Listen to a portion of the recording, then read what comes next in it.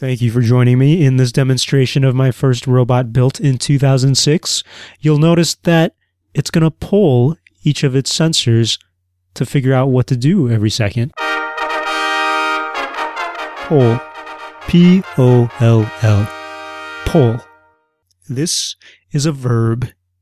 Poll is an action, and I really did build a robot, my first robot in 2006, where it constantly polled its pieces of hardware to figure out what to do every second. So what does that mean? Well, we can take a hint from the regular word poll that we use in real life. You'll notice that midterm elections are happening about now in 2018.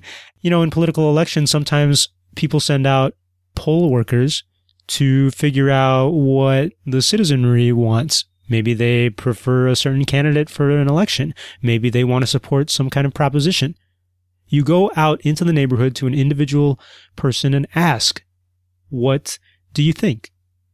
Well, in engineering, in electrical engineering and computer science, to poll means something very similar. My robot that I built in 2006 was kind of rudimentary, and it had a very basic controller.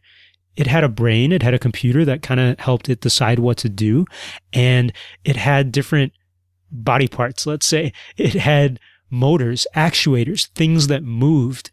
It also had sensors, force sensors and position sensors that could detect where all the different parts were in space and how heavy things were in different spots. And all together, when I put these sensors and the controller and all these metal pieces together, it was supposed to simulate a human leg.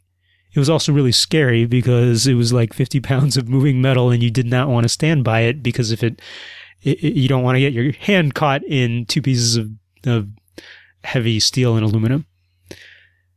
But regardless, the brain had an algorithm in it where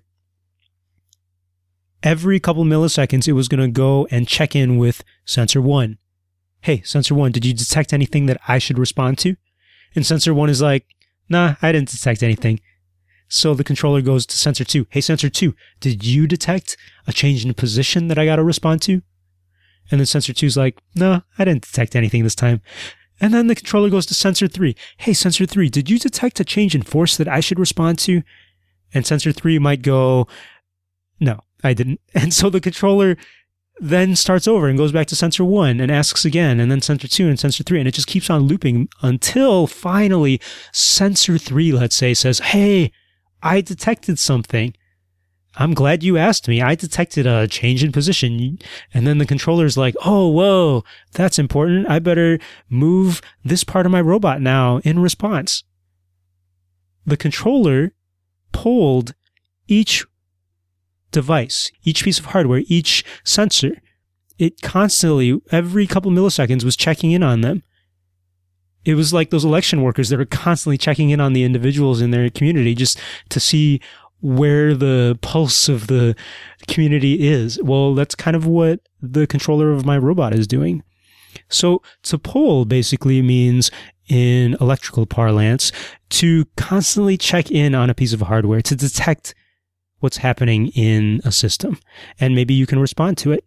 By the way, to poll a system constantly is not always efficient. It's not always the best way of monitoring your system, because sometimes you might build a system that is monitoring something that doesn't happen very often. Like, let's say you build a robot or a system to detect whenever Halley's Comet comes by, every 17 years or whatever. Well, your robot is not going to detect changes very often. So why would you poll it every second? That's a big waste. So in that case, you would not want to poll your devices. You wouldn't want to constantly, every couple milliseconds, check in on them. That's annoying. That's resource heavy. That's costly. So there are other ways of designing your systems to be smart. And it's a really neat field to think about. That is our engineering word of the day. Our electrical engineering word of the day, actually, or is it computer science word of the day? Hi there, this is Pius, former builder of robots and current podcast host. If you like the engineering word of the day, check out more at engineeringwordoftheday.com.